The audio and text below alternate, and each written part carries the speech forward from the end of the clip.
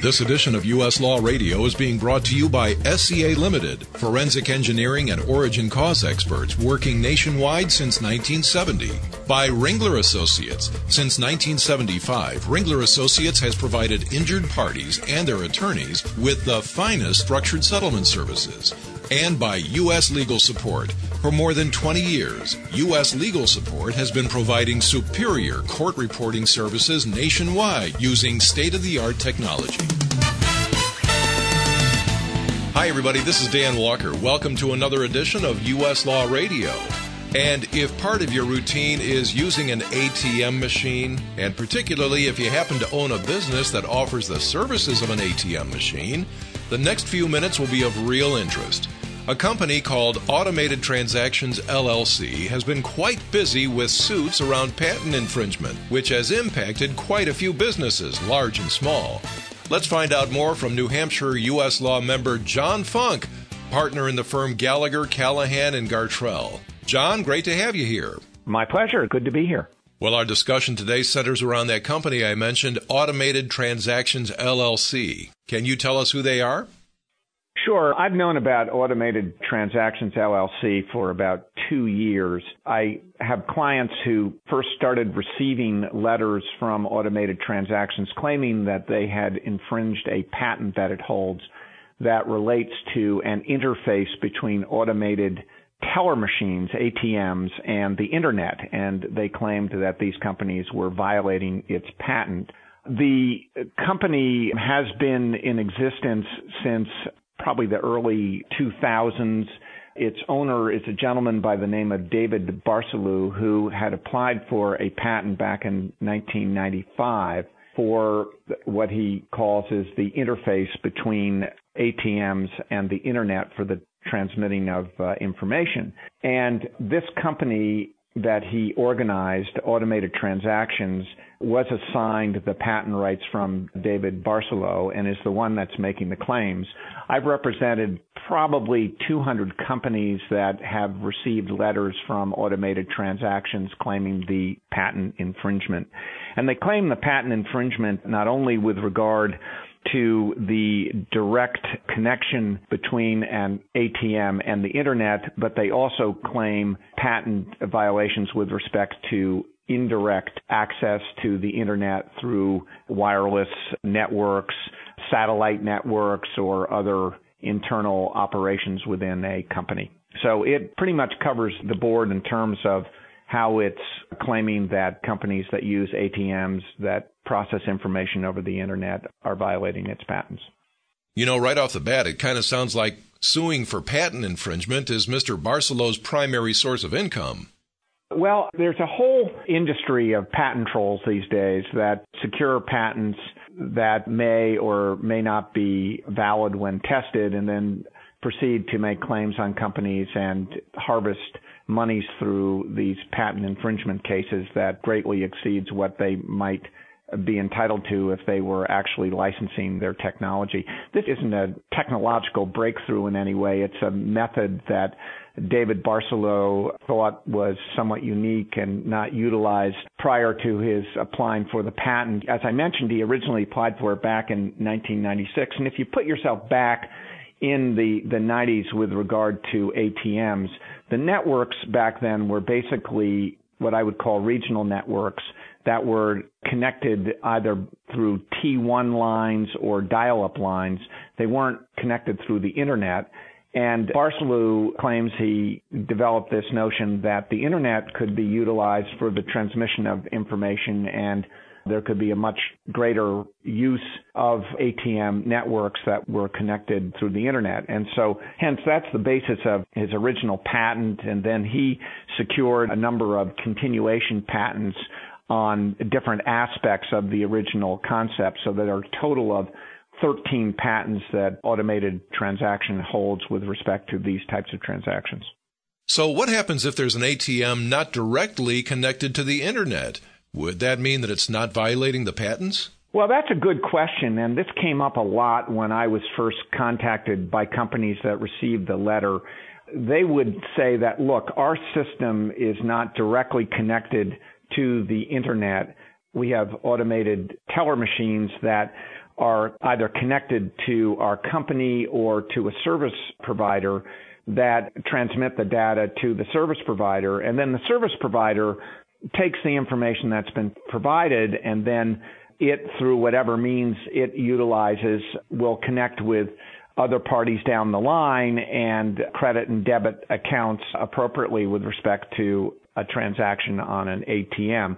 Typically, the type of transaction we're talking about is a cash withdrawal from an ATM. And so the information with respect to the cash withdrawal is transmitted through a number of intermediaries to the ultimate bank from which the money is withdrawn, and then it is credited back through these same intermediaries to the company that allowed the transaction to take place. And so companies would say to me when they were contacted, well, we don't think we're violating the patents because we're not connected to the internet, and we just simply transmit the data through T1 line or a dial-up to our service provider, and then the service provider takes care of it after that.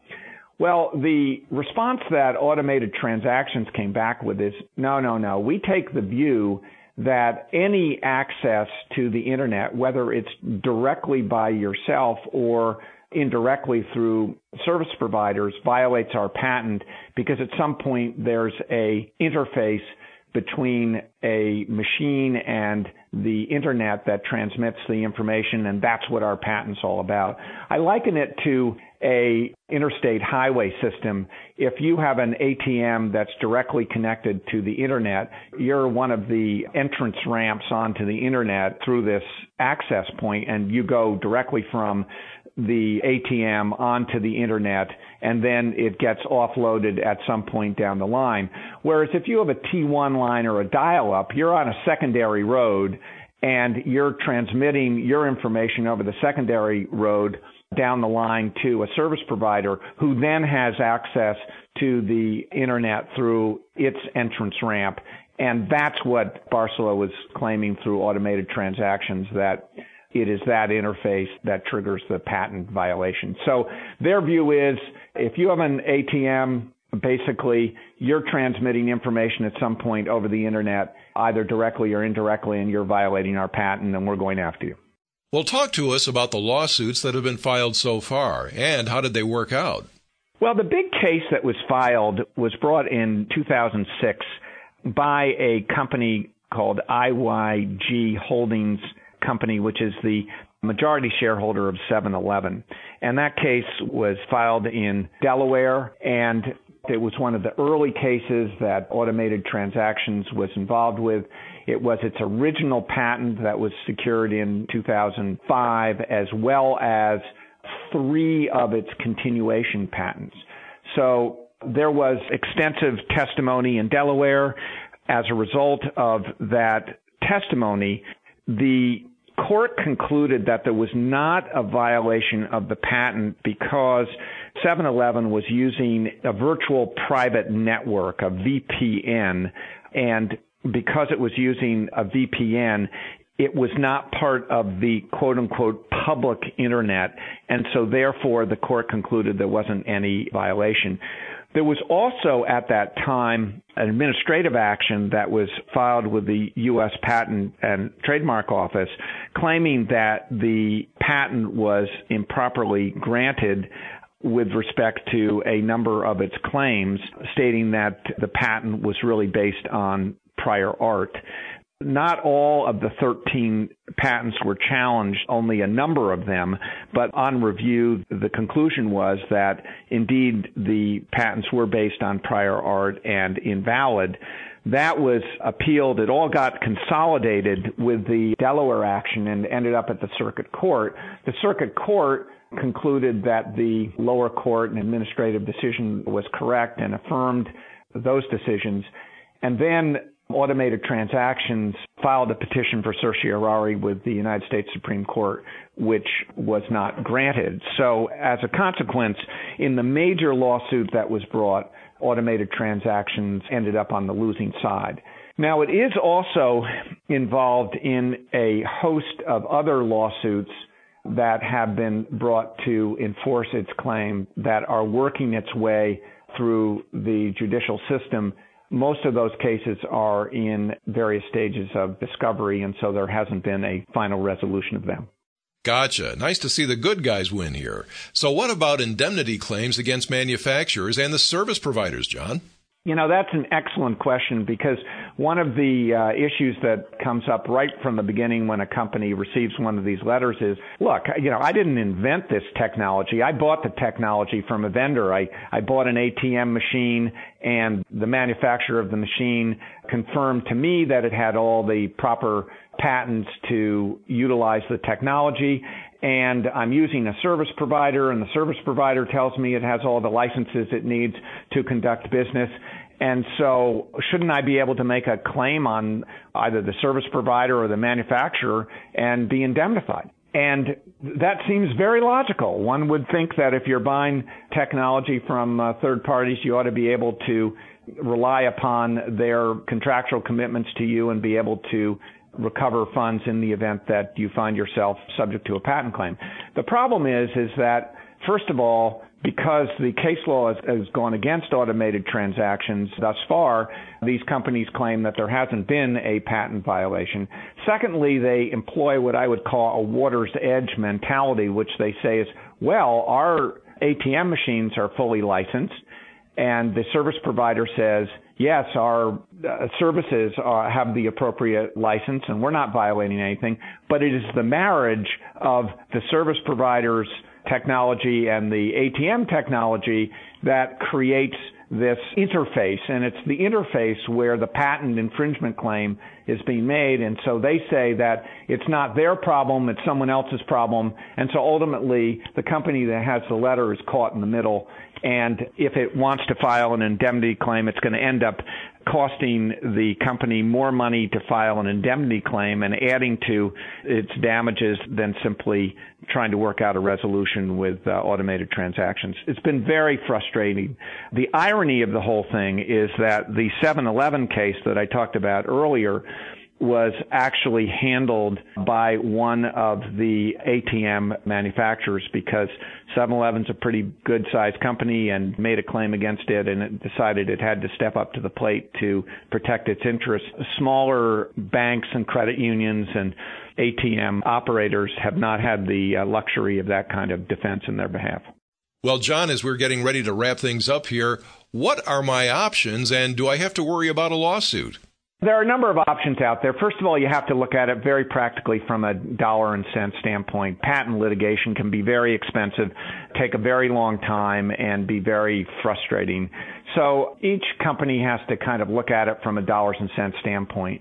There have basically been two approaches that have been carved out, one of which has been procuring a license from automated transactions. I put together some large settlement groups of companies that have been able to negotiate very favorable terms from automated transactions. They procure a license, and they don't have to think about it again. It's an irritant. It's a relatively minor expense, but they put it behind them and don't have to think about it.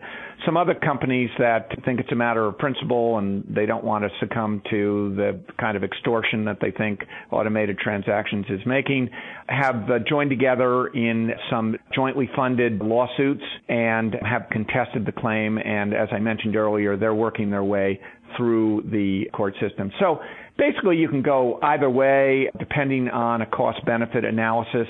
Generally, if you're a smaller institution, it probably makes sense to consider some type of license.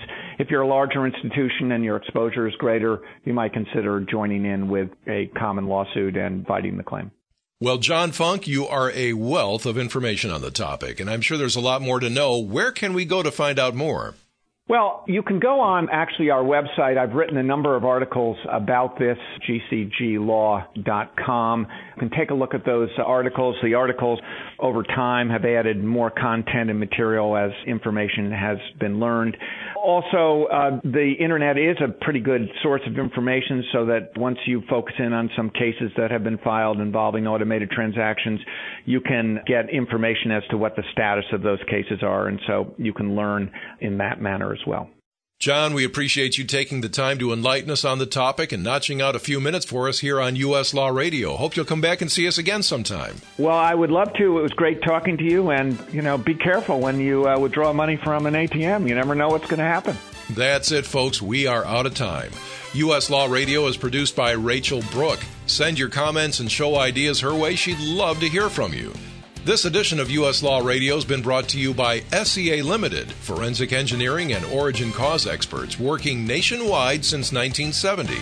By Ringler Associates. Since 1975, Ringler Associates has provided injured parties and their attorneys with the finest structured settlement services.